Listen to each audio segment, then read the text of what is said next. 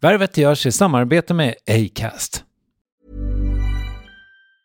Life is full of awesome what-ifs, and some not so much, like unexpected medical costs. That's why United Healthcare provides Health Protector Guard fixed indemnity insurance plans to supplement your primary plan and help manage out-of-pocket costs. Learn more at uh1.com. Ever catch yourself eating the same flavorless dinner 3 days in a row?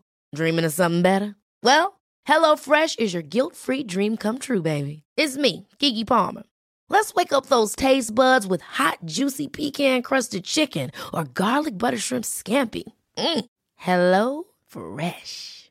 Stop dreaming of all the delicious possibilities and dig in at HelloFresh.com. Let's get this dinner party started. Planning for your next trip? Elevate your travel style with Quince. Quince has all the jet-setting essentials you'll want for your next getaway, like European linen, premium luggage options, buttery soft Italian leather bags, and so much more. And it's all priced at 50 to 80% less than similar brands. Plus, Quince only works with factories that use safe and ethical manufacturing practices. Pack your bags with high-quality essentials you'll be wearing for vacations to come with Quince. Go to quince.com/trip for free shipping and 365-day returns. Värvet sponsras av SAS Eurobonus och SAS Eurobonus Mastercard. Och det här är ett budskap som jag tänker kan vara bra för den som antingen gillar guldkant på till exempel tillvaron eller för den som gillar att slå 2 flugor i en smäll. Om jag tittar på vad jag gör av med under en dag så är det typ 85% mat. Kanske tar jag en kaffe ute och relativt ofta unnar jag mig en lunch, men framförallt så handlar jag middagskäk och det blir nästan alltid ungefär 327 kronor. Och jag är förvisso med i alla mataffärers kundklubbar, så jag får väl något slags luddig poäng på mina köp, men får jag poäng på allt, överallt? Jag får ju inte det, och det är dumt, för visst, Eurobonus kan användas till resor, lounger och uppgraderingar, men otroligt mycket mer, som att bo på något av de 250 000 anslutna hotellen som finns att välja mellan. Perfekt om man vill ha en staycation med sin partner eller så. Få poäng på allt, överallt, och det börjar på saseurobonusmastercard.se. saseurobonusmastercard.se. Tack SAS Eurobonus och SAS Eurobonus Mastercard.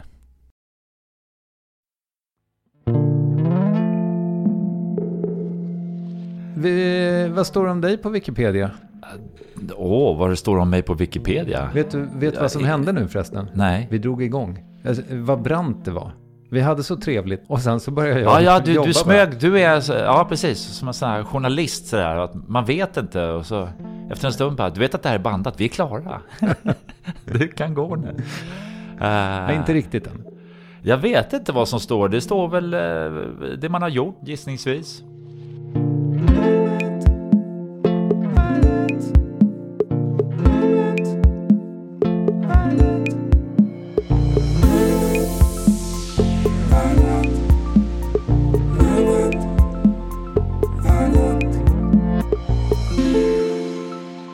Genom åren, både internationellt och här hemma i Sverige, är det många stora stjärnor som känt sig kallade att ensamma kliva upp på scenen med en mikrofon.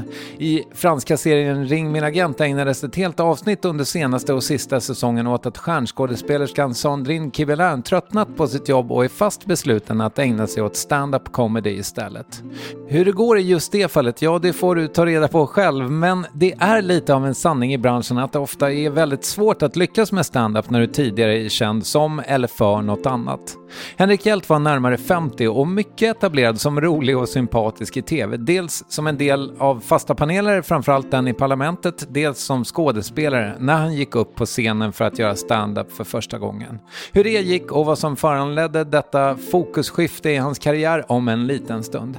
Henrik har också gjort komiska roller som skådespelare i film och tv, och vad han vill göra mer av, det diskuteras också i Värvet avsnitt 461 med Henrik Hjelt. Du går inte in och gottar dig ibland på Wikipedia och tänker vad mycket jag har hunnit med?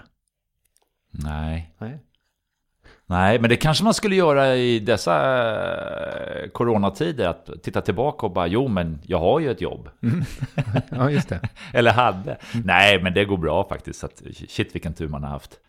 Vi ska prata om vad du håller på med alldeles strax, men jag tänkte bara också för att eftersom din Wikipedia-sida var lite tråkig och lite knapphändig, så gick jag in på Flashback istället. Helvete vad skralt det var, du. Ja, fast jag hörde från någon att de hade varit inne och där det stod att jag var väldigt kort. Det var precis det. Det var en 2 sidor lång tråd om din längd. Jaha. Och det var någon som hade gjort affärer med dig och som berättade hur lång du hade känts då. Okej. Ja. Någon hade köpt en bil av din fru också. Då upplevdes du som någonstans mellan 1,90 och 200 centimeter. Oj. Okej. Ja, ja, precis. Vissa är man lång för och andra är man kort för. Jag vet inte. Nej, men det där är ju också någonting hur lång aura man har. Hur lång känner du dig, Henrik? Ja, men det har väl med självförtroendet att göra. Dagsform? Ja, kanske? jag tror faktiskt. Ja. Att ibland så känner man sig stark och bra. Och då växer man. Och det är ganska intressant tycker jag hur man... Medan andra dagar om man inte har gjort något så... Eller ja, man rannsakar sig själv ganska hårt hela tiden. Att, vad är det här? Alltså inte för att racka ner på sig själv men för att utveckla sig. Och då när man kanske inte är i sin starkaste stund, då upplever man sig nog som ganska liten.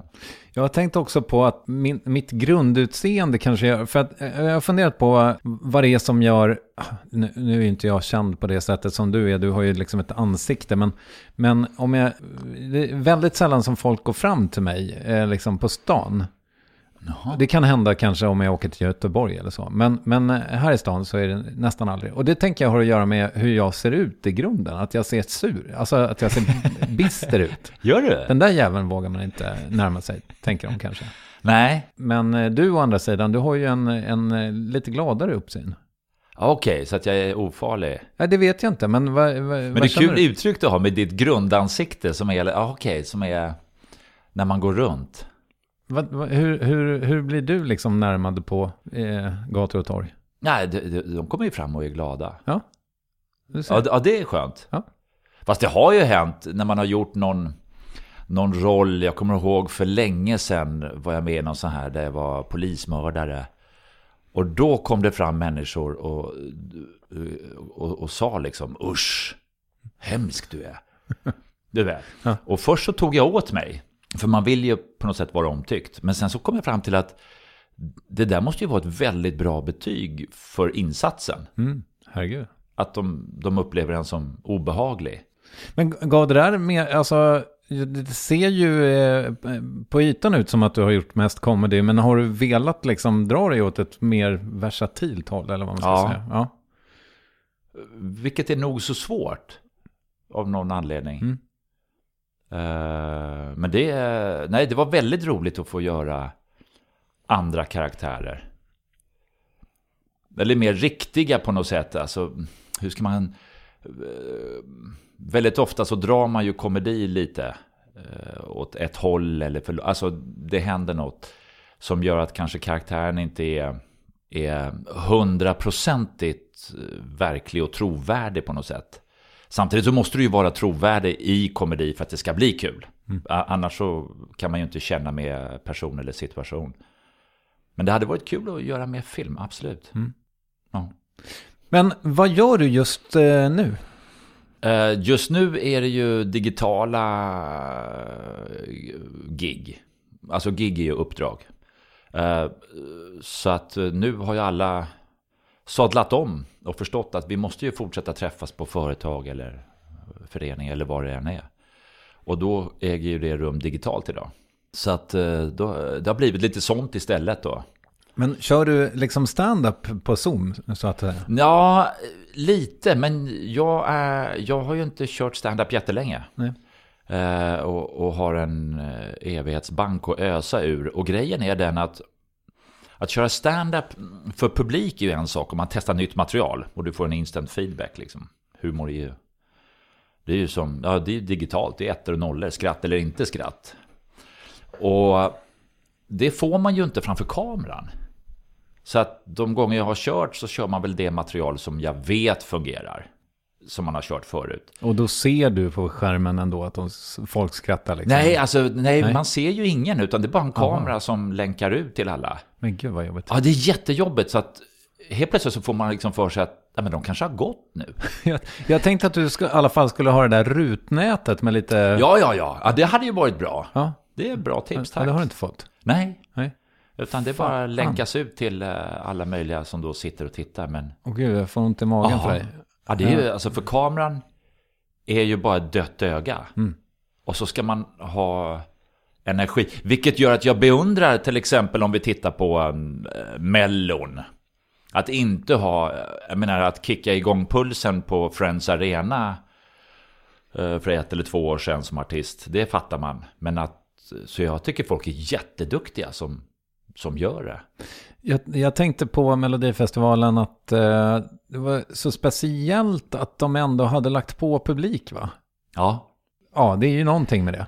Jag vet inte vad man ska känna kring det. Det är ett tveeggat svärd tycker jag. Där man på ena sidan så tycker man det känns som att man tar ut segern i förskott. Eller, jag menar, lite det där att jag är så bra så jag lägger på lite skratt här.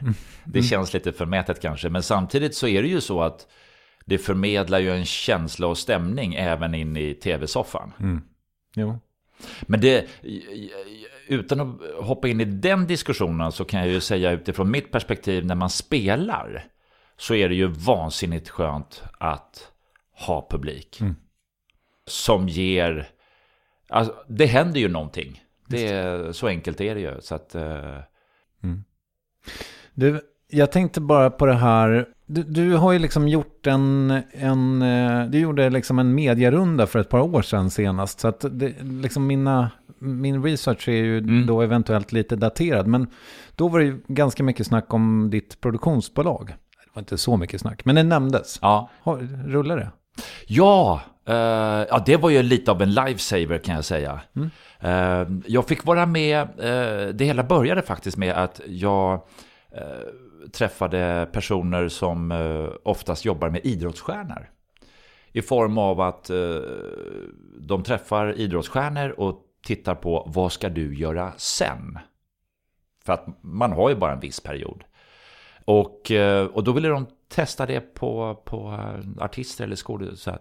Så då fick jag förmånen att bli ransakad på något sätt. Och det var ganska intressant att få reda på vad folk egentligen tycker om en. För de hade ju då frågat x antal 100 personer från Malmö till Piteå mellan 15 och 75. Vem är Henrik? Vad är han bra på? Vad är han dålig på? Alltså, du vet, väldigt, alltså fakta. Och så sa de, det här är du. Okej. Och vi rekommenderar att du går hit, du tänker så här, du gör, du vet. Och så alltihopa. Men då sa de men att... vänta nu.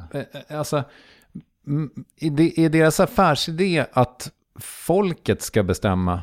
Nej, de är med och coachar och utvecklar och peppar. Vad Michel Tornéus ska göra efter karriären så att säga. Ja, och också hur man ska bli långsiktig. Okay. Och ta hand om sig och sitt varumärke. Och det vet svenska folket? Nej, men de kan ju ge dig en indikation på vad du, kanske inte egentligen vad du är bra på, men vad du har levererat på. Okej. Vad man upplevt som. Ja. Jag menar, jag ser mig som en person, men samtidigt så är man ju lite av en produkt i media. Liksom, var ska jag synas? Var funkar jag? Var funkar jag inte? Och, alltså så enkelt är det ju. Så det var jätteintressant hur de tittade och sådär. Men då kom just den här frågan upp. Vad händer om telefonen slutar ringa? För det kommer massa briljanta nya talanger och alltihopa. Och det var ju lite av en käftsmäll, för jag kommer ju jobba tills jag stupar liksom. Men så tänkte jag, men det kanske är så då. Så då kickade vi igång ett litet produktionsbolag. Vi 3 stycken och fick lite uppdrag och sådär. Förlåt, och det här hade ingenting med de här coaching-människorna att göra? De hade ju initierat tanken hos mig. Okay. Okej, men det är väl lika bra att ha ett litet bolag också. Vad upplevde svenska folket kring dig då? De ville faktiskt se mig mer i film, så det blev jag glad över. Ja. Men sen har det inte blivit. Jag får skicka in den undersökningen till alla så här filmbolag och bara titta. De vill ha mig. Ja, men är det inte jättesvårt, tänker jag, att vara liksom 50-55 vit man och tävla då mot de där som har jobbat i 35 år? Ja, nej, det gör du ju inte. Om filmroller. Ja, liksom. Nej, det är ju kört. Så att... Du fick du fick ju en roll i Åsa-Nisse. Och där var jag den enda lite kända som var med. Ja, jag tittade faktiskt på den igår just för att du var med. Okej. Men du råkade nysa i min scen så du missade mig. Nej då, du förekom ju flera gånger. Ja. Men det var kändistätt. Mycket. Vet du, förlåt att jag känner mig så himla splittrad och amatörmässig. Men vi ska tillbaka till vad svenska folket tyckte om dig, förutom det här med att de vill se dig mer i film. Ja. Men min snusdosa är supertom. Ja. Förlåt, svenska folket vill se dig mer i film. Nej men det var alla möjliga synpunkter som var intressanta. Bland annat så bara, men man vill ju lära känna honom mer. Så det var prat och så bara, ska man ha sådana där hemreportage? Och det har jag jättesvårt för. Jag kan vara personlig men inte privat. Så jag vill inte att någon kommer hem och fotar hemma hos mig och här äter Henrik med barnen och så vidare. För jag ser inte vad det ger. Så att men det kanske alla är olika. Men jag har svårt för det. Vilket också jag har i sociala medier som gör att jag är ganska dålig på att lägga upp grejer på Insta och sådär. Det är väldigt få inlägg alltså. Ja, det är svårt. Ja, det är när du har varit med någonstans. Så för då känner man att men det här kan jag ju. Men annars så är det svårt. Men det har varit skönt. Och det bolaget tuffar ju på nu. Vad heter det? Planet 9. Och vilka är det förutom du? Det är Niklas Nyberg, filmare, och Johan Roystedt, kreatör och allt efterarbete. Men också att han är med lite på regibiten. Okej. Så det är vi tre, men sen så och ibland är det fler som sagt var, men det är per projekt som alltid med. Men vi är ju små men gör internfilmer, reklamfilmer och ibland kommer vi på större grejer, alltså tar in stora digitala event eller tv-format, men då får vi ju gå till större produktionsbolag. Okej, alltså och samprodda. Så du kan komma med en idé på någon slags tv-program och så går du till kanal, säljer in det och sen så häktar ni på Jarowski. Just det. Så att säga. Ja. Okej. Och vad har ni fått ur er? Hur länge har ni funnits? Vi har funnits i... alltså funnits har vi nog gjort det i alla fall 5 år. Sen har vi ju inte skjutit iväg av den enkla anledningen. Och vi satt just och hade träff med revisorer och så bara, fan, det sticker inte liksom. Och då skrattade de och sa att men hur mycket jobbar ni egentligen med det här? För ni är alla iväg och gör egna saker. Och tävlar då med andra produktionsbolag som jobbar 120% bara produktionsmässigt. Så då tog vi ett beslut att det får leva sitt liv utan att bli jättestort och känt och häftigt. För vi jobbar tillsammans i det när vi behöver och känner för det. Så det kommer aldrig bli en Peter Settman så att säga? Nej, den evighetsmaskinen är ju... Och han gjorde ju bara det liksom, jävligt duktigt och fokuserat, vilket man behöver göra. Så att... Men han har inte varit helt betydelselös för dig? Nej, absolut inte. Konstigt ställd fråga, men du förstod den i alla fall. Ja. Alla bara, vänta, vad menar du? Nej, utav flera olika anledningar. Att han kunde visa att man är affärsmässig men jävligt yvig och busig. Och han kan jobba mycket. Väldigt mycket. Och har ju ett driv och allting. Och sen har vi ju gjort saker tillsammans såklart. Så att... Och har ni något projekt på Planet 9 nu? Just nu har vi inte. Nu är det till att pitcha. Okay. Så vi har... det där är... Man går upp, tycker att det här är guld. Och så kommer man tillbaka och bara, nej. Så får man göra om och sådär. Och det har ju att göra med vad kanalerna vill ha. De går ju ut ibland och säger att nu letar vi efter sådana här program i den här målgruppen. Så det är ju inte alltid att man kan bara komma på vad man själv tycker är en briljant idé och gå upp och trycka in den liksom.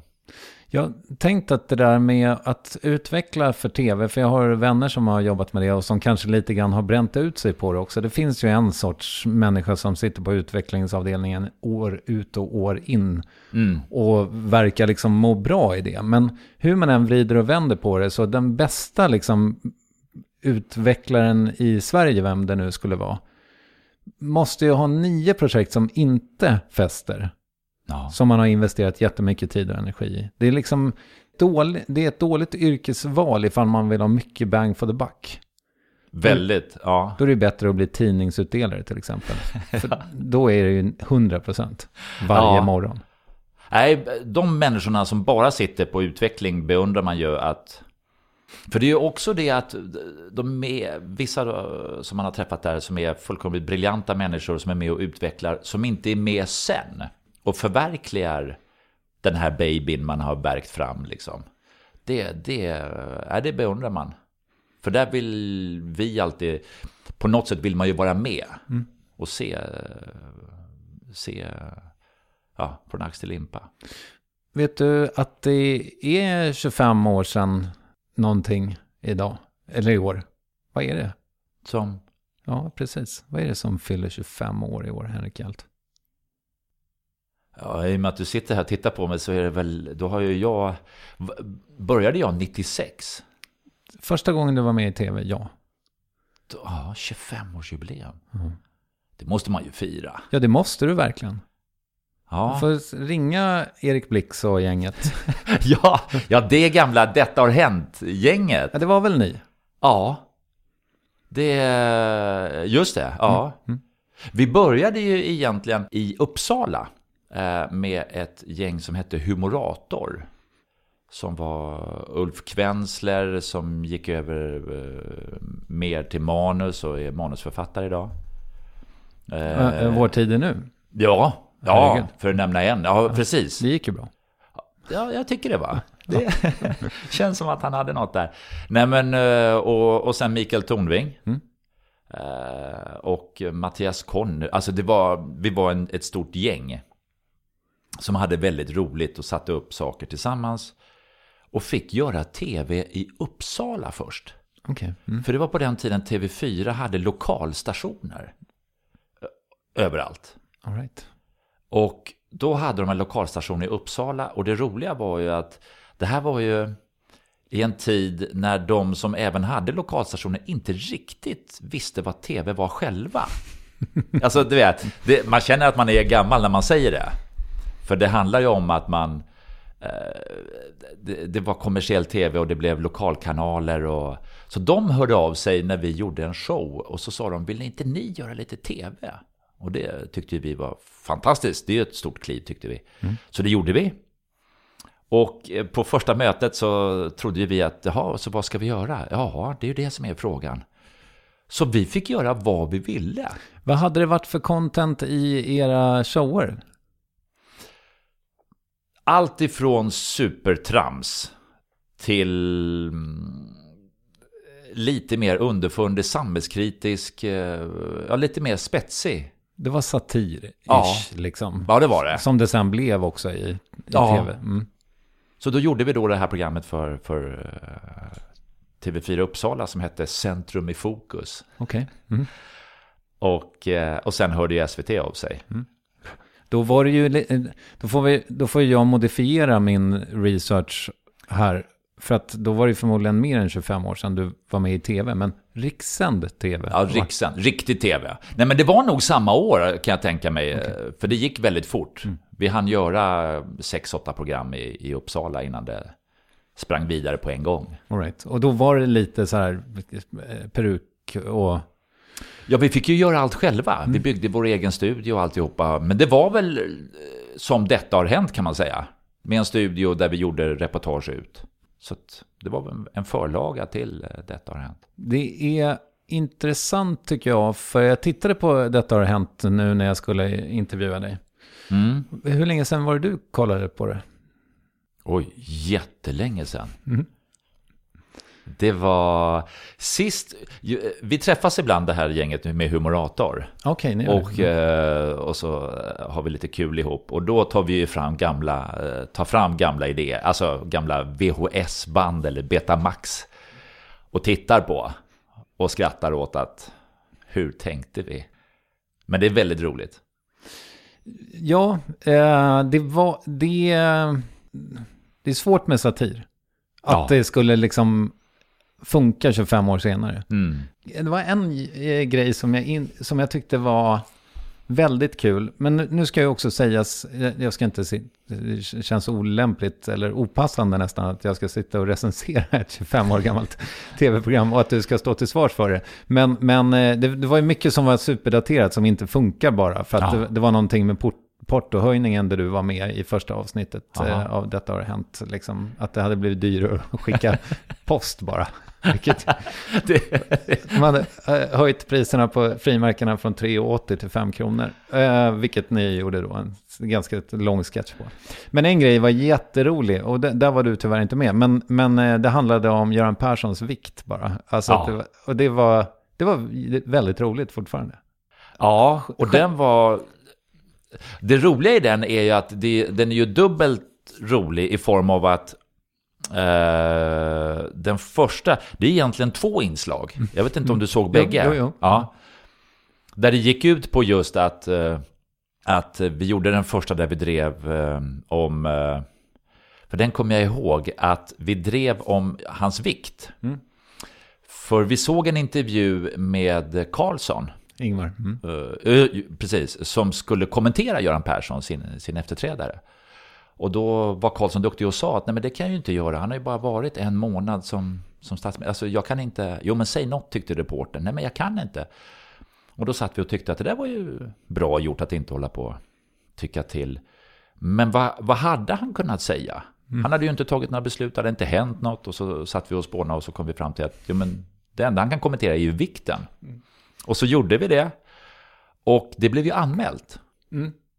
Och vilket då, men så blev vi friade. Och självklart så gör man ju en uppföljare en vecka senare på den liksom, där man tog in, kommer inte ihåg vem det var som fick spela någon från Granskningsnämnden. Ja, som då drog exakt samma manus 1 varv till. Där man sa, varför blev vi friade? Jo, men han är ju tjock.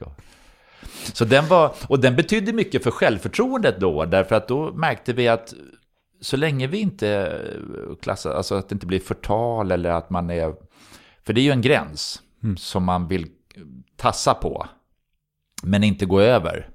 Så att men det är intressant att du tar upp gammalt, för du sa att du inte ville recensera gammalt material. Nej, men det är också poängen var väl helt enkelt att det är svårt för satir att åldras. Ja, alltså det där finns ju, det där är ett jättekul ämne att prata runt tycker jag, i form av att för vissa saker håller och vissa inte, och kan man hitta nycklarna för det? Det vet jag inte.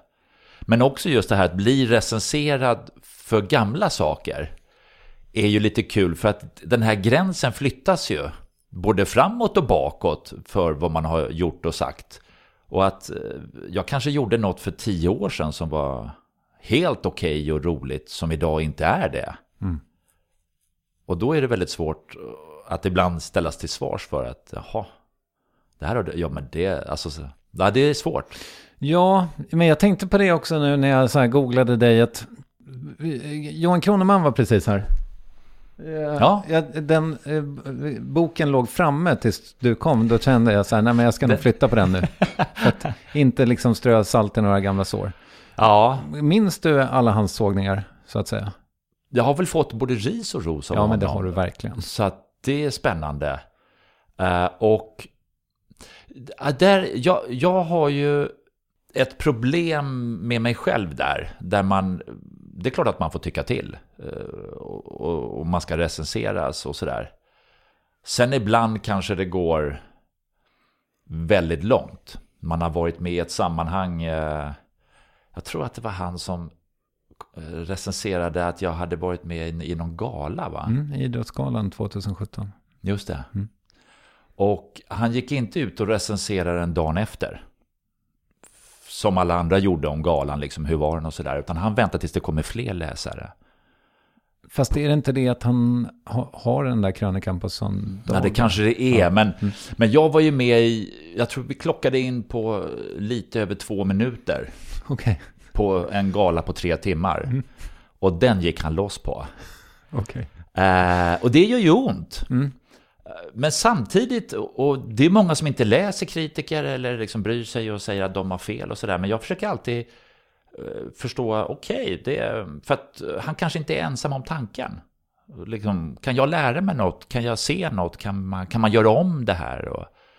Så lite så lyssnar man ju. Även om det i grund och botten handlar om att jag går in och gör något.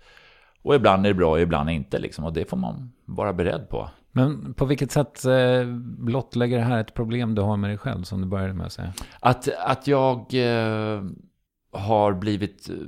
Jag har nog blivit bättre, men att våga vara sig själv. Just till exempel inom stand-up så måste jag gå upp och vara mig själv. Dra mina tankar och idéer och funderingar. Och inte bara sikta på vad som är roligt. Och det är en ganska stor skillnad mot att göra komedi till exempel i tv. Där jagar man ju skrattet. Medan i stand-up så vill jag ibland kanske inte ha ett skratt, utan jag vill att det ska vara tyst och alla sätter skrattet i halsen och tänker efter en stund. Kan du ge något exempel på den typen av liksom, eftertanke som du ändå vill få in? Nej, men det kan ju handla om hur vi som människor är, eller politik eller företeelser och hur snabbt vi springer. Och det går ju att göra humor på det, men också att få alla att känna igen sig i en situation och att shit, det där har jag gjort. Det kanske inte var så bra. Och att skratta, det är kul att få människor att skratta åt andra som har gjort ett fel och sen vända på det och få alla att inse att de själva kanske har varit där och tassat. Och att vi får lära oss att vara lite försiktiga ibland. Men då låter det som att, för att du liksom tog ju ner din stand-up lite initialt här och sa, jag har inte hållit på med det så länge. Nej. Men det här låter ju ändå som så här, det här är inte nybörjarkursen på Norra Brunn. Så, nej. Nu är du inne på alltså allvarligt parti och så. Ja. Jo, för att man kanske kommer in också längre fram i processen. Det tog en stund för mig att börja, just därför att vara helt okänd och börja är ju väldigt förlåtande. För att vad har du att förlora på något sätt? Medan jag kanske har byggt en tanke runt mig själv som är, ja men han är ju rolig. Och då måste man ju ställa sig själv frågan, ska jag verkligen gå upp på scen och riska det genom att köra stand-up? Eller ska jag låta folk bara fortsätta tro att jag är rolig på ett väldigt kontrollerat, regisserat sätt? Så att, men det finns faktiskt det hela började med att, om vi kollar på just stand-upen, så var det att jag var med i en musikal som heter Spamalot med Eric Idle och Monty Python-gänget. Fick du träffa Eric Idle då? Han var här va? Ja. Jag med. Ja. Jaha, du fick till och med tala med honom eller? Ja. Vi hade med honom i Breaking News tror jag. Okej. Häftigt. Jag har tagit på honom och vice versa. På ett helt normalt sätt. Alltså. Okay. Skaka hand och så. Ja. Kanske en klapp på axeln. Ja. Inte fast det är stort, eller hur? Ja, det var det. Och det var ju superhäftigt. Att han kom och tittade. För han kan ju inte ha förstått något. Eller det gjorde han ju inte, sa han ju. Men han kunde den ju så bra. Och kunde fortfarande komma med små tankar och idéer. Även om han inte förstod. Vad hade han för feedback? Minns du? Han hade några små tips på hur man skulle röra sig eller säga några små saker i olika situationer. Okay. Som vi gjorde och som förhöjde. Alltså det var häftigt. För då blev man ju ännu mer starstruck. Att det inte bara blir av en person, utan att märka att det finns ett genuint hantverk här. Det här är proffsigt.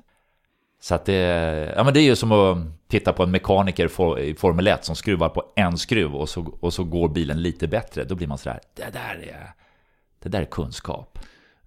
En bild jag inte hade valt, men absolut. Ja, jag tyckte den kändes bra just nu. Ja. Nej, men är man Formel 1 intresserad så är den säkert perfekt. Ja, hur som helst, det fick dig att börja med stand-up.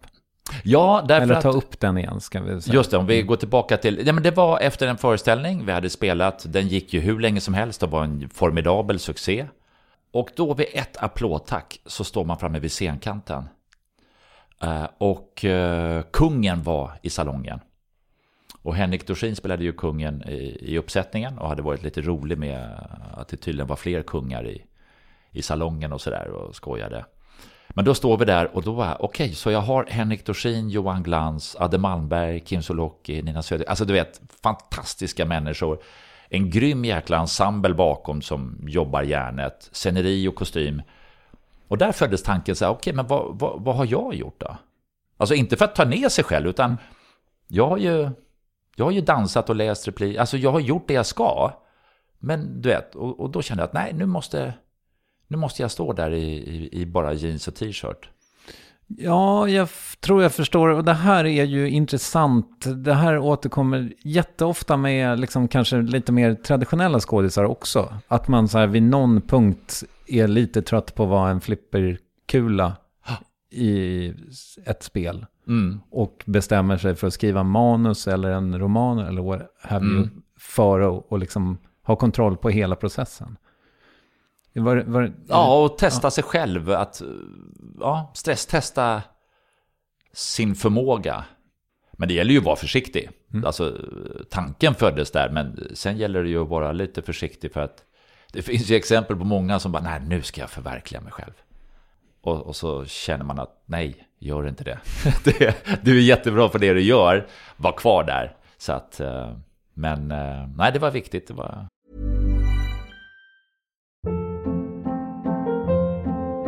Hold up. What was that? Boring. No flavor. That was as bad as those leftovers you ate all week. Keke Palmer here, and it's time to say hello to something fresh and guilt-free. Hello Fresh. Jazz up dinner with pecan-crusted chicken or garlic butter shrimp scampi. Now that's music to my mouth. Hello Fresh. Let's get this dinner party started. Discover all the delicious possibilities at hellofresh.com.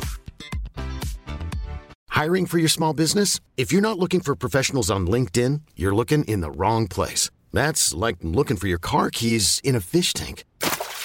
LinkedIn helps you hire professionals you can't find anywhere else, even those who aren't actively searching for a new job but might be open to the perfect role. In a given month, over 70% of LinkedIn users don't even visit other leading job sites. So start looking in the right place. With LinkedIn, you can hire professionals like a professional. Post your free job on linkedin.com/achieve today. There's never been a faster or easier way to start your weight loss journey than with PlushCare. PlushCare accepts most insurance plans and gives you online access to board-certified physicians who can prescribe FDA-approved weight loss medications like Wegovy and Zepbound for those who qualify. Take charge of your health and speak with a board-certified physician about a weight loss plan that's right for you. Get started today at plushcare.com/weightloss. That's plushcare.com/weightloss. plushcare.com/weightloss. Yes, ny sponsor. Värvet presenteras i samarbete med Svea Bank. Och jag menar inte att ta ner stämningen, men dessvärre är ju lågkonjunkturen här, vilket innebär att de flesta branscher har det tufft och också väldigt många privatpersoner. Jag vet själv vad det är att ha en trasslig privatekonomi. Det var struligt i många år för mig och låg ofta post i hallen med trista logotyper i ena hörnet. Och jag hade också i flera års tid ett helt gäng betalningsanmärkningar. Och tyvärr är det nog många som har det svårt att få ihop till räkningarna just nu, som har hamnat i ekonomiskt trubbel. Och det här Svea Bank kan kliva in med något som kallas skuldfinansiering. Där löser de skulder hos inkasso och till Kronofogden, och till och med om Kronofogden vill sälja ditt boende har Svea Bank möjlighet att hjälpa till. I den här tjänsten får du en personlig handläggare som gör en grundlig genomgång av din ekonomiska situation. De tar kontakt med dina kreditgivare och när ett lån beviljats löser de dina skulder åt dig och samlar dem i ett enda lån med en avbetalningsplan som din ekonomi klarar av. För om du har hamnat i klister, du är inte ensam och kanske kan det här hjälpa dig. På svea.com/skuldfinans kan du läsa mer. Tack Svea Bank. Har du, jag vet att du liksom har fått prata om det här i andra intervjuer också, men kunde du ens liksom gå ner på Big Ben och köra oannonserat och sådär, eller? Nej, det gjorde jag inte. Nej.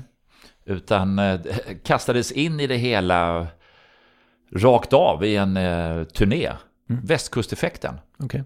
Så det blev ett elddop som hette duga. Okej. Och det är ju väldigt kul, för i stand-up är det ju så att man kör och då kan man ha olika tider.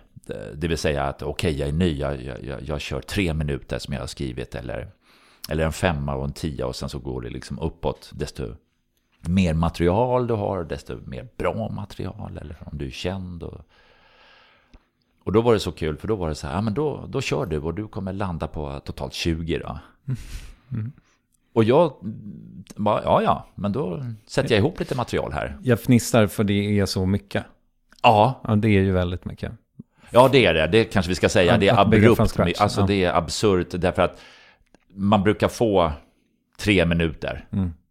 Och många slipar ju på sin första 5 länge och gör om. Och det kan ju bara vara att man ska byta plats på 2 ord i stort sett, så funkar rutinen och sådär. Så det var ju ganska svettigt att gå upp och göra 20 som ny. Men... Och där är ju i och för sig fördelen att man är igenkänd, så att folk lutar sig tillbaka och bara, men många tror ju att, men han har ju jobbat, då har han gjort stand-up. Så alla trodde ju att det här kan han. Hade du någon så här tips från coach? Ja, men vet ni vad? Det går så jävla dåligt. Vi kör tips från coachen. Säg något bara. Nej. Nej, inte så. Däremot så blir det att jag bollar mycket med publik. Det gör man. Eller jag. Jag tycker att det är jättekul. Och då kan det ju hända att man lämnar manuset. Och det blir här och nu-känsla. Vilket är jättekul. Det enda som jag har svårt med är att hålla min tid. För jag har ju ett manus som man kanske har klockat. Och så kan jag det. Och sen ska man... Och så bara, jävlar vad kul vi har här nu. Och så börjar man bolla och spinna loss med publiken. Och då... Så ibland så får jag så här... Att de viftar där bak. Att det räcker nu. Lampan blinkar. Ja. Okej. Ja, nej men... men funkade det direkt då? Eller har du liksom... Ja, det gjorde det. Annars så hade jag nog lagt av. Och börjat snegla på hagelbrakan på väggen. För det är ju där man befinner sig. När det går bra, då är man odödlig. Och när det inte funkar, så då går ju jorden under. Och då är det bra att träffa de som är lite äldre och varit med länge i branschen, som plockar ner en och säger att tror du att det är så jävla stort och viktigt? Du råkade... du kanske inte sopade hem en succé på den här lilla stand-up-klubben, men jag tror inte att världen stannar för det. Så det är ju skönt att ha. Men är det Schyffert som har sagt att man ska bomba 100 gånger? Är du uppe i det? Nej. Nej, inte i ett totalt gig. Men i nya tankar och korta delar och idéer. Ja, där har man ju... Där man tycker själv... För det är det jag har lärt mig också, att man kan sitta hemma på kammaren och skriva något och bara, det här är bra, det här är guld. Det här är humorguld. Och så går man upp och kör det. För jag har ju hela bakgrunden till skämtet.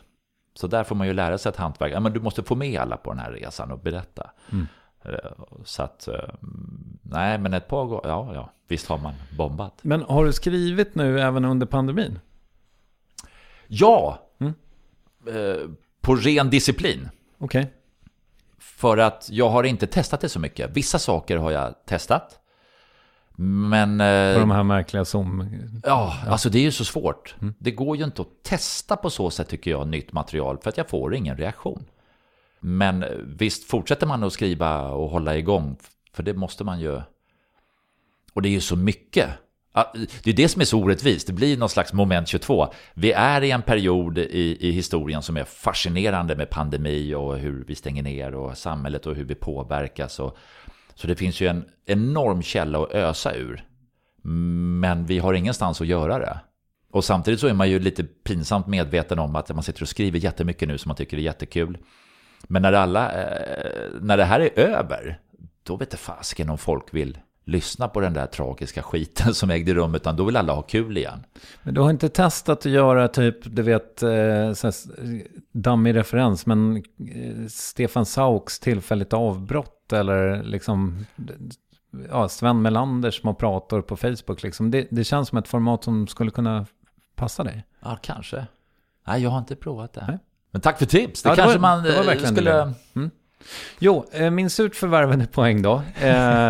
30 minuter senare med att det var 25 år sedan du var med i tv första gången. Ja. Är ju liksom, hur ser du på den här, hur tänker du på den liksom eran i ditt liv?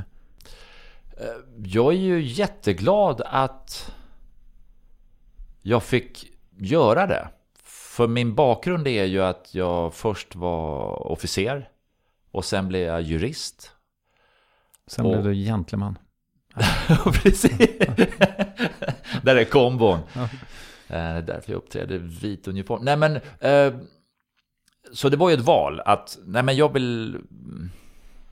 jag upplevde ju lite att både som officer och jurist så är man lite av en problemlösare. Man blir aktuell om det uppstår något. Men jag ville ha kul liksom, och överraska, berika. Nu kör vi. Så då bytte jag. Och jag är bara glad att det har fungerat. Så det är ju en enorm glädje. Och framförallt att det funkade. För i början var det ju inte så svårt, om man kan säga så att vad häftigt du har bytt väg. Vilket stort kliv. Därför att då var jag ju inte så igenkänd. Så då hade jag ju kunnat, som min äldre generation sa till mig, falla tillbaka. Det är så bra att du har en utbildning, Henrik. 2. Ja, som du kan gå tillbaka till. Och det kunde jag ju. Men sen kommer man efter en stund till någon slags point of no return. Där men nu är du känd för någonting. Då är det jäkligt svårt att säga att nej, men nu ska jag gå tillbaka och bli brottmålsadvokat. Men du hade ju kunnat bli avtalsjurist till exempel. Ja. Sitta på något dammigt kontor och fakturera 150 lax i månaden. Och jobba med alla artister som man själv var. Exakt. Nej, så att det är ju jättekul. Men för det där är ju intressant. Jag menar, jag har ju människor i min närhet som liksom, som kanske aldrig kommer loss ur det där.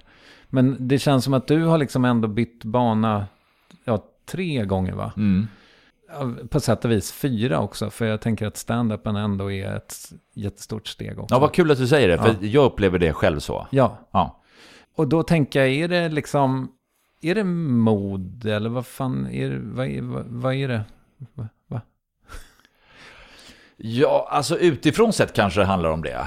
Egoistiskt sett så är det nog att man vill utveckla sig. Att ta ett steg till. Att känna att jag fortsätter inte bara på en bana. För att det är klart att det kan upplevas som spännande. Men samtidigt så alla har vi våra jobb och roller. Så det är inget konstigt. Utan det var för mig att jag ville... Jag är mest glad över att jag har gjort det. Att jag kan titta på mig själv och säga, men jag gjorde det. Och sen om det går bra eller inte, det är ju nästa fråga. Men det första är att man bygger sig själv och sin känsla att men det var bra gjort. Jag testade det här. Och det tycker jag är jätteviktigt. Och sen om vi tar film till exempel. Jag vill ju göra mer film, men det har det ju inte blivit. Okej, fine. Jag provade det, jag tyckte om det, men sen finns det ju massor av faktorer man inte bestämmer över. Där man önskar någonting, men det är ju... Sen tänker jag också att det, av alla de steg om jag ska analysera din karriär utifrån, så av alla de steg du har tagit så känns det ändå som att de 2 första då, kanske med det militära, tänker jag kommer kanske inte så, nu ska jag analysera dig. Så, det här är liksom fördomsprofilen på dig. Yes.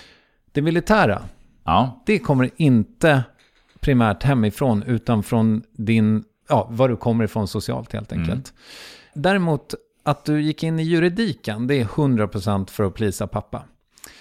Sen, liksom tv-karriären, det är ett så kallat bananskal. För du var med i periferin av något gäng och sen så sveptes du med, hade talang för det och Och så blev det tv och bara farten. Det var liksom aldrig riktigt en plan. Den första gången du har tagit ett sånt riktigt beslut var när du gjorde stand-up. Bra. Det gör lite ont, men du har ju rätt. Det är också därför... Jädra var bra sagt. Det är också därför du är så glad över det, tror jag. Att du först efter 50 liksom på riktigt så här, men vad fan, det här ska jag göra. Ja. Eller var det efter 50? Förlåt, nu kanske jag var taskig. Strax före. Ja, förlåt. Men 50, det är en bra milstolpe. Nej, men du har ju rätt. Det är alltså helt... militären var ju... Om jag gör en recap på det du sa, Gärna. så var ju den ganska lätt därför att det var lumpen på den tiden. Det vill säga alla gjorde militärtjänstgöring. Sen att gå vidare var rätt att göra. Att gå vidare till reservofficer och gå på officersutbildningen, det var liksom rätt i sammanhang och miljö och uppväxt. Juridiken, helt rätt också. Men du kanske vet att pappa är advokat? Ja. Okej. Okay. Så det var nog... Och det var... Fortfarande verksam, frågetecken? Ja, faktiskt. Okay. Några styrelseuppdrag och sådär. Så det är fantastiskt kul. Han har ätit en och annan langgång. Vad sa du? Han har ätit en och annan langgång. Ja, han har varit med. Det är min liksom, sinnebild av att sitta med i en styrelse är att man får äta landgång ofta. Ja, och tycka till lite. På ett fåtal möten varje år och ändå känna att man är viktig.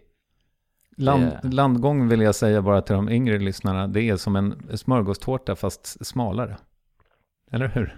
Är det inte det? Ja, en bit alltså. Ja, jag antar det. Men den är gjord så.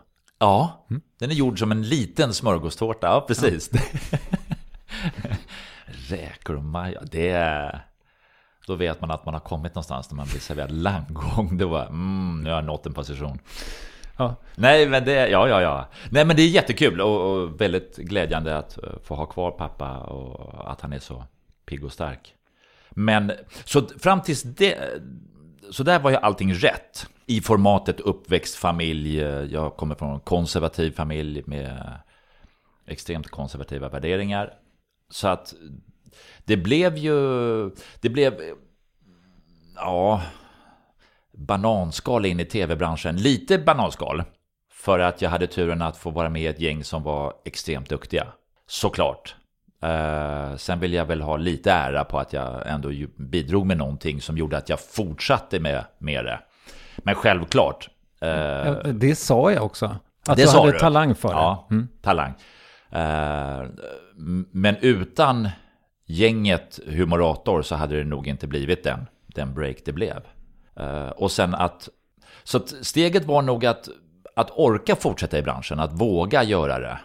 För det slutar ju med att gänget upplöstes och alla gjorde sitt. Där kom den stora prövningen. För bara, okej, nu är du själv. Nu får du klara dig. Nu finns det ingen här som skriver det perfekta manuset och så vidare. Men stand-upen var ju den stora prövningen. Absolut. Men vad fick dig att fortsätta där då när du var ensam? Vad är vi då? Någonstans vid millennieskiftet typ? Ja, det är vi nog. Det är strax före. Det var att jag hade... Ja, men det var så kul. Jag kände att det här... För jag hade 2 vägar inom juridiken. Antingen var det att kliva in på affärsjuridik här i Stockholm. Jag hade öppningar där. Alternativet var att jobba med typ som legal officer inom Försvarsmakten. Det vill säga att man har någon som håller reda på alla regler som behövs vid strid. Men då hade inte Sverige så mycket styrkor utomlands som vi har idag och så vidare. Men det var ett alternativ och det tyckte jag var jätteintressant. För jag skrev min uppsats inom juridiken i internationell jurisdiktion heter det. Hur man lagför krigsförbrytare och sådär. Ja, nu tappar jag bort mig. Nu är jag så inne i den. Vi skulle tillbaka till vad som fick dig att... våga fortsätta. Ja, precis. Just det. Jo, och det var ju att det funkade. Att jag var glad. För jag kunde göra jämförelsen med... Inte minst, du är ung, du tutar och kör och säga vad man vill, men det är kul att ha pengar och festa för. Så enkelt är det. Och att då tjäna 1/10 av vad jag skulle göra på en advokatbyrå Men ändå vara gladare i själen gjorde att jag kände att nej, men det är det här. Och är det nu så att det här är så vansinnigt roligt, då kör vi. Kan man kanske dra in här då liksom att du hade med dig hemifrån att, ja men något slags ändå skyddsnät? Nej, faktiskt inte, utan det var ganska jobbigt. Okay. För det tog en stund för hemmet att förstå att okej, det är en kul hobby. Och idag förstår jag ju vad det beror på. Till exempel om vi tar pappa. Han förstod ju inte det här. Han trodde att det var okej, du spexar. Nej pappa. Spex är att jag klär mig tågakläder med studenter. Utan nu är det professionellt. Mm. Men han hade ju ingen aning om hur den branschen funkade. Utan hans enda referens var han är ju 90. Så att när han tänker tillbaka på sin tid som ung och okej, vad hände med de som började som skådespelare på 40-talet? Ja, det kanske inte var så lyckat. Så han var nog mest rädd för att måste jag försörja den här killen hela livet nu. Hur hamnade han i Sverige? Oj, lång väg. Han är född i London. Så han har varit med om en spännande resa. De var i Spanien och sen kom spanska inbördeskriget. Då var det tillbaka till London, sen började tysken bomba London och då åkte de till Helsingfors för att slippa undan bombningar och då började ryssen bomba och då kom han som flyktingbarn till Sverige. Okay. Mm. Så att han är en av dem som skeppades över när familjen var kvar. Är han adopterad eller var han så gammal då? Eller Nej, han hade turen att få komma hit med en bror och hamna hos en familj som tog hand om bägge tillsammans. Okay. Som han då kom att kalla sin farmor. Det blev någon slags reservmamma som tog honom under sina vingar under hela skolperioden. Och men hur gammal var han när han kom till Sverige? Jag är så jävla dålig på matte. Vad kan han ha varit? 10-11? Ja, just 11. Det är 80 år sedan 1941. Mm. Så att... och sen blev han kvar. Sorry. Ja, nej, så att, alltså det var ju en krock. Att få honom att förstå vad han höll på med. Så där fick man slåss för att nej, men det här är det jag vill göra. Och du bjöd honom givetvis på dina föreställningar och bänkade dig mer om på när du var på tv och... Han är ju den generationen som jag har fått höra från andra att han säger att vad Henrik är duktig och det är så kul och sådär. Men att sätta sig ner face to face och säga fan vad bra du är. Det ingår inte i hans... Han har inte... Man ska ju ta i beaktande, han har gått igenom krig och han har inte haft sina föräldrar och sådär. Så att det har inte varit... Fördelen med det är ju att det har ju blivit en stresstest för min känsla att vara kvar i branschen. Att bara, nej men det här är jag vill göra det här. Och idag är det ju super. Men just i skiftet där när jag började var ganska tufft. Ja, det kan jag förstå. Det jag läser in då är liksom något slags ändå att det har varit lite knepigt att få hans bekräftelse. Ja, eller bekräftelse, förståelse. Ja, okej. Och just när du kliver in i någonting nytt så behöver du vill bli omtyckt av publiken, du vill att alla får bekräftelse på att du har gjort ett bra val. Men det är ju samma sak som när man står på scen, så kommer jag ihåg att i början om jag körde den för en publik 1000 pers, 800 tycker att det är kul, 200 tycker att Henrik är sådär. Då hade jag ju fokus på de 200 och liksom har en liten baktanke som är snälla älska mig. För man vill ju det. Tills jag insåg, det kommer aldrig bli att jag kanske fångar alla. That's it, utan jobba för dem som tycker om det. Och när man blir lugn i det så visar det sig att man blir så lugn och skön så att de där 200 kanske ändå följer med. Det vill säga även pappa. Just det. Ja. Så att säga. Din mamma var 800. Och din pappa var 200. Mamma, hon har ju betytt, precis, huldande moder och sådär, och vad roligt. Och... Ja, det kanske är, du menar att allting handlar om ett pappakomplex här alltså? Nej, det säger jag inte, men det var så jag läste dig. Ja, men det är spännande. Hur allting påverkar och vad man vill och... Jag tänker så här, jag vet att du pratade ju tidigt om även i den här intervjun om liksom personligt och privat och sådär. Men jag bara tänker på om din farsa har liksom haft den betydelsen han har haft på dig. Har du liksom tagit spjärn mot det i ditt eget föräldraskap? Ja, det har jag gjort genom att aktivt jobba med mig själv, att påminna mig om vad reagerade jag på, vad var bra, vad var dåligt med min uppväxt och försöka översätta det på, jag har 3 söner, på dem. Och man blir ju hårt påmind om att man faller tillbaka så lätt och fort i gamla mönster. Så jag har sagt till dem att ni måste påminna lugnt och fint om när jag går åt ett visst håll. Vad är det för håll då? Att ta i, att jobba, att brinna för något.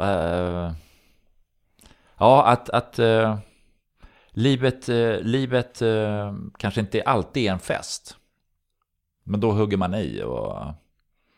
För det är också det som har hjälpt mig i den här branschen, kan jag faktiskt säga. Att man kommer ifrån, när man kommer utifrån. Jag har inte gått scenskola och har inte den kompetensen kanske. Men vad jag hade när jag kom in var att okej, nu ska vi göra det här. Och det är möjligt att vi alla har dåliga dagar, surt kaffe, tån i tröskeln, bråk hemma, vad vet jag. Men det skiter ju tittaren i. De vill ha kul. Och då går vi in och gör det. Så det har jag tagit med mig. Och så att jag försöker... Men samtidigt så är jag nog noggrann med att pojkarna ska få välja exakt det de vill. Det är den stora lärdomen. Gör det du tycker är kul, för det blir du bra på. Men jag tänker också, säger det någonting om dig om att du har aldrig flyttat ifrån den här ön, va? Där du bor? Nej, ja, man bodde ju i stan. Jag bodde i stan när jag var yngre. Uppsala, och sen först pluggade man och sen kom man tillbaka och då bodde jag i stan. Och sen fick vi barn och tänkte, vart ska vi flytta? Tittade på lite allt möjligt, men landade då ute på Lidingö. För det ligger nära och... Ligger ju inte nära någonting egentligen. Ja, nära Frihamnen och klustret utav media. Ja, man kunde cykla över bron, så är du mitt i smeten. Eller så är det en omskrivning i mitt huvud. Det var nog... Det är skönt, man hittar, det funkar. Och... Sen finns det ju mycket att tycka till om. Man har ju kunnat hämta mycket material till stand-upen där ute. Jag funderar på, men det kanske inte är applicerbart på dig, men jag hade någon människa här, jag kommer inte ihåg vem det var, jag är ganska säker på att det var en skådespelare som liksom hade mörkat, det är inte exakt samma sak, men som hade mörkat att hon var uppvuxen på Östermalm. Aha. Att det liksom genom hela scenskolan så var det så här, var kommer du ifrån? Så här, peka mot någonstans åt stan till liksom. Men det har aldrig varit ett problem för dig att du kommer med liksom... Jo, men det här har jag pratat med Henrik Dorsin också. Just att liksom konnotationerna... Nej, Micke Lindgren. Ja. Just att så här, problematiken med att komma från Lidingö och sen ändå vilja hålla på med humor som ju ska vara folkligt liksom. Jag tror att problemet ligger i att man vill bli bedömd för den man är. Och det är... tror jag lättare att bli om inte någon kan pinpointa dig. Okej, kommer jag med massa bling-bling och märkeskläder och Rolex i en ny Porsche? Okej, folk gör värdering. Berättar du var du är uppväxt? Folk gör en värdering. Som inte alls behöver stämma överens med hur det faktiskt var. Jag menar, tittar du på dem och Henrik och Micke och mig själv där ute, så är det ju liksom inte...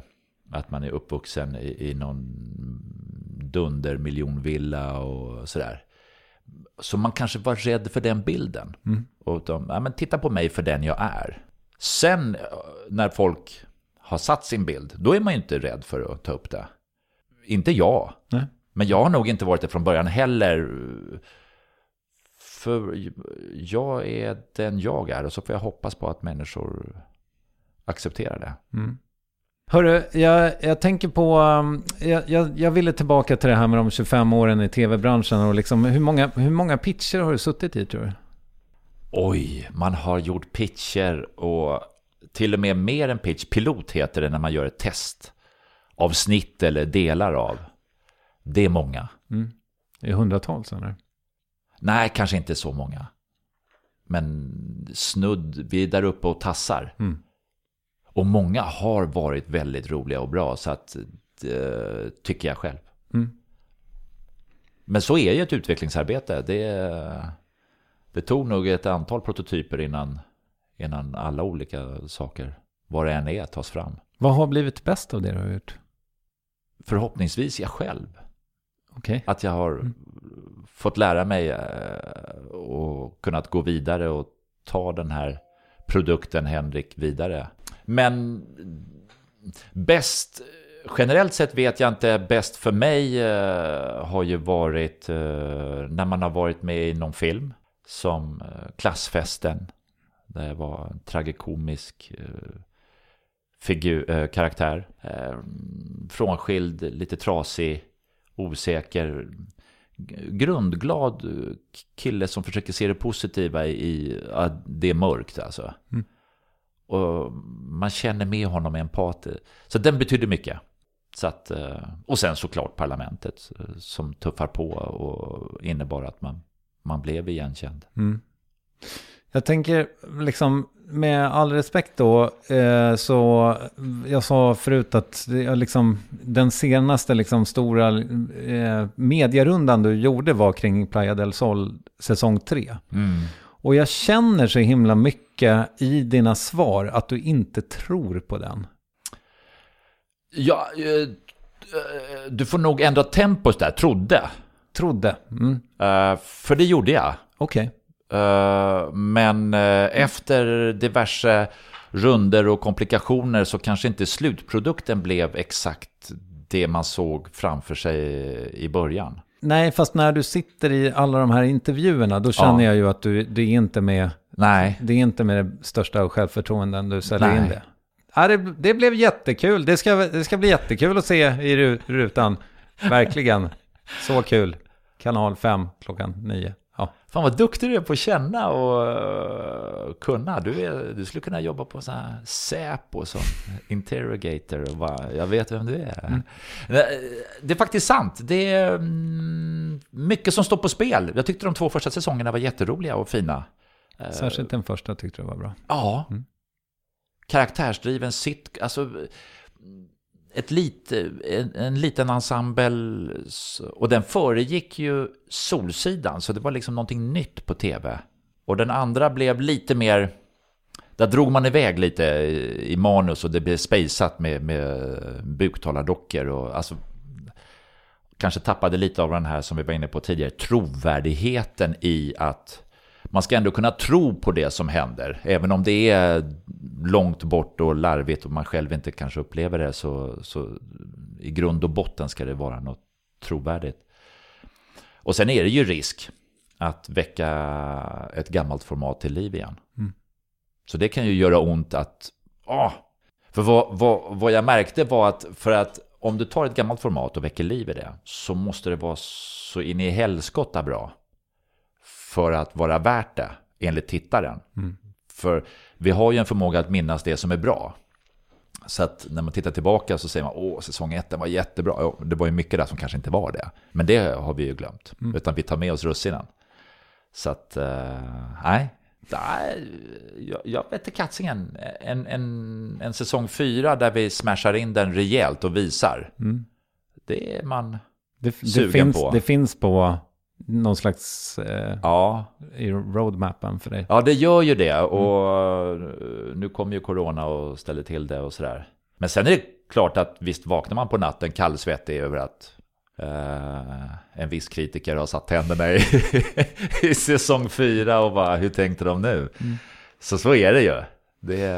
Men jag tänker sådär att det där är ju, jag menar, nu får ju du kanske då bära liksom hundhuvudet lite för om det inte blev så bra. Men det är ju för att du syns mest i rutan.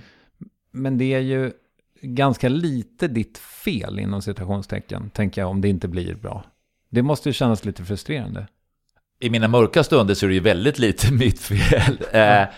För du har manusförfattare, du har produktion, du har regissör, du har klippare, kanalen som tycker till och ska dra det åt ett visst håll. Så du kan ju leverera någonting som blir någonting helt annat. Så är det ju. Men så det är ju det som gör att du står där framme och tar det. Vad fan gör man med de känslorna? Går till psykologen eller? Alltså... De begraver man djupt inne i sig själv. För det är ju svårt att säga till svenska folket liksom. Hallå, det var inte... Alltså det... Ja, men så kan man ju inte säga heller. Nej, jag vet. Men... Utan man får ta det. Nej, det är kluvna känslor. Man vill på något sätt förklara sig. Gråter hela vägen till banken. Ja, om det ändå var så väl. Då hade det varit lättare. Men ja, det förtjänar också ett eget kapitel, det här med hur man ska hantera sådana känslor. Man vill förklara sig och samtidigt ska stå där. Nej, den är svår. Ja, men då tänker jag mig att lite grann, för att dra en parallell då till det här med stand-upen, att liksom, ju mer kontroll du har över den liksom kreativa processen och är med i manus och införsäljning och så, desto mer troligt är det då att slutresultatet blir där du ville. Ja, om det sen blir bra eller dåligt vet jag ju inte, men då kommer jag rakryggat stå längst fram och säga, jo, det här var vad jag bestämde. Det här tyckte jag. Och jag tänker också att, jag tänker att du inte hade suttit här 25 år senare ifall inte din humorkompass på något sätt pekade rätt. Det ska jag låta vara osagt, men jag hoppas ju att det är så att jag ändå har en humor, moralisk och etisk kompass som oftast funkar. Och av den enkla anledningen att jag vågar skeva ur den ibland. Jag vågar dra en magnet lite åt sidan för att okej, vad händer om pilen går hitåt då? Nej, dit ska du inte. Okej, då går vi tillbaka. Och samtidigt försöka ändå förnya sig, för att du kan ju lika gärna bli ganska tråkig om du bara, ja men då fortsätter jag med det här, och så blir du någon slags mellanmjölk i det hela. Så att hela tiden ändå försöka. Så det känns ju jättekul. Det kan ju vara en bra summering på 25 år i branschen. Att man ändå fortsätter. Ja, uppenbarligen. Som borde visa något. Men helt klart är att ta mer ansvar för produktion. Lägga sig i mer har jag lärt mig att, jo men lägg dig i, ta ställning. Ta tag i det, våga ta ansvar. För då står du också som ansvarig i slutändan. Good or bad, men det tror jag alltid uppskattas att någon räcker upp handen och säger, jag tar den bollen. Ja, men jag tänker mig liksom just som humorist, liksom, eller alltså skådespelare med humor som inriktning, så tänker jag mig att du väl både en och annan gång har stått på set och känt så här, nej men vet ni vad? Det blir roligare om vi gör så här. Det har hänt. Ja. Och så står det en regissör eller producent och säger nej. Okay. Eller säger att okej, men vi gör som det står i manus och det vi har tänkt, och så gör vi din version. Och så får man göra den, och så känner man, nej men det var ju skönt. Men det kanske inte är den som kommer med i klippningen sen. Så att, men då finns det i alla fall. Ja, men som du säger att visst har man ibland känt att Vi har kommit fram till frågor du inte fått förut. Hur många toapappersrullar ska det finnas hemma för att du ska känna dig trygg? 4. Okej, en per toalett. En och sen några till så att jag inte behöver tänka på det. Okej. Ja, det här är per toalett. Har du 4 toaletter? Nej. 2. Nej, men alltså det är skönt att det finns så att, för när det är en kvar. Var det för privat att svara på hur många toaletter du har? Alltså jaha, nej, 3. 3? Ja. Så då vill du ha en extra per 4 plus 3, så var det? 4 gånger 3, 12. 12 ska du ha hemma? Ja, okej. Nästan lite neurotiskt. Nej, men det är så skönt, för då behöver jag inte tänka på att fylla på. Vad härligt också att ha många toaletter så man kan köpa en sån här 12-bal. Ja. Har du ett märke som du oftast köper? Nej. Vad har vi på fisken harr? Och med vi menar jag du. Vad har vi på? Fisken harr. Harr? Ja. Där har jag ingenting. Nej. Shit vad tomt. Det hade ju varit grymt att slänga upp ett fantastiskt recept här, känner jag, men nej. Nej. Och du har aldrig dragit upp en harr? Nej. Har du fiskat? Ja, det kan ju hända att jag har dragit upp en harr och tänkt, vad är detta? Slänger i den jäveln. Ja, den där vill jag inte.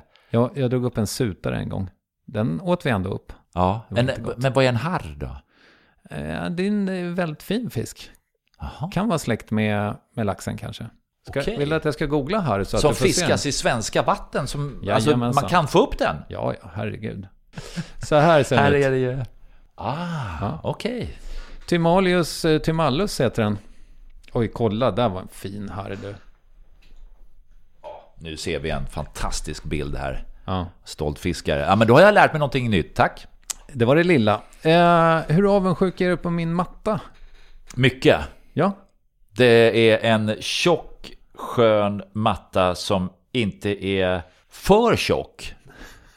För vissa mattor kan man uppleva, vilken matta. Och sen översätter man det tyst för sig själv. Det är lite för, va? Det är nästan lite mjuk så här. Det här är inte nyttigt.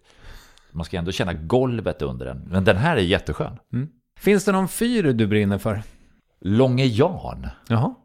På Öland. Mm. Är det norra? Det är södra, va? Okej. Är det Erik som är andra? I norra änden. Ja. Men det är Jan som är din fyr? Ja, därför att längst där nere finns det fågelskådning. Mm. Så, och pappa var inne i mycket i det, så att i barnåren fick man stå där. Mm. Och jag hade väl inte något brinnande intresse av att titta på massa olika konstiga fåglar. Men det var spännande med fyren att få gå upp. Mm.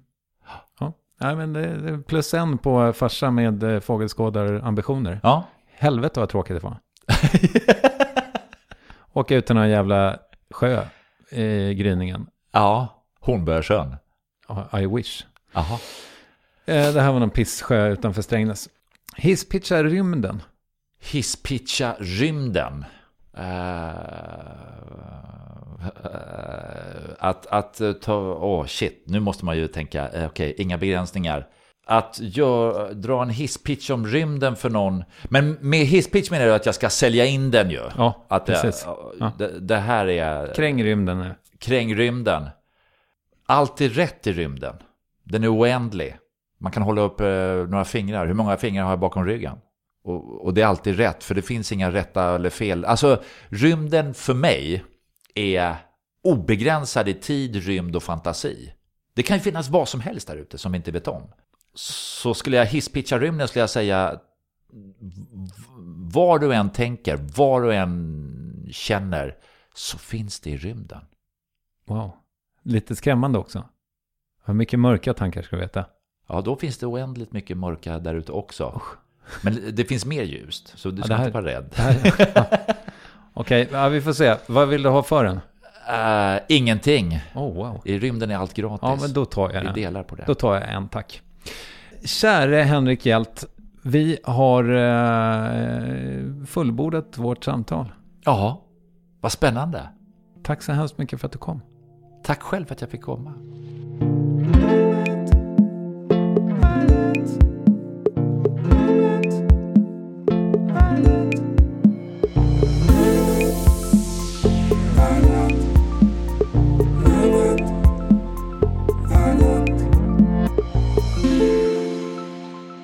Henrik Hjelt, och jag är så glad också att jag fick damma av Värvet-spelet med honom som ett slags uppvärmning. Den går också att lyssna på och ligger i flödet som alla andra avsnitt. Kul tycker jag.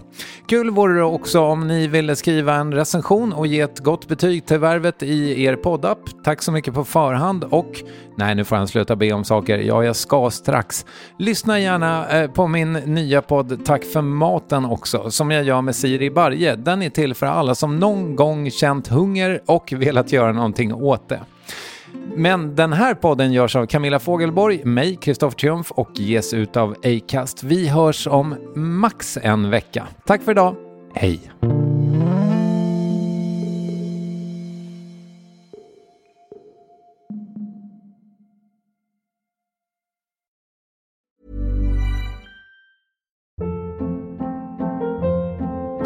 Hold up. What was that? Boring. No flavor. That was as bad as those leftovers you ate all week. Keke Palmer here, and it's time to say hello to something fresh and guilt-free. Hello Fresh. Jazz up dinner with pecan-crusted chicken or garlic butter shrimp scampi. Now that's music to my mouth. Hello Fresh. Let's get this dinner party started. Discover all the delicious possibilities at hellofresh.com.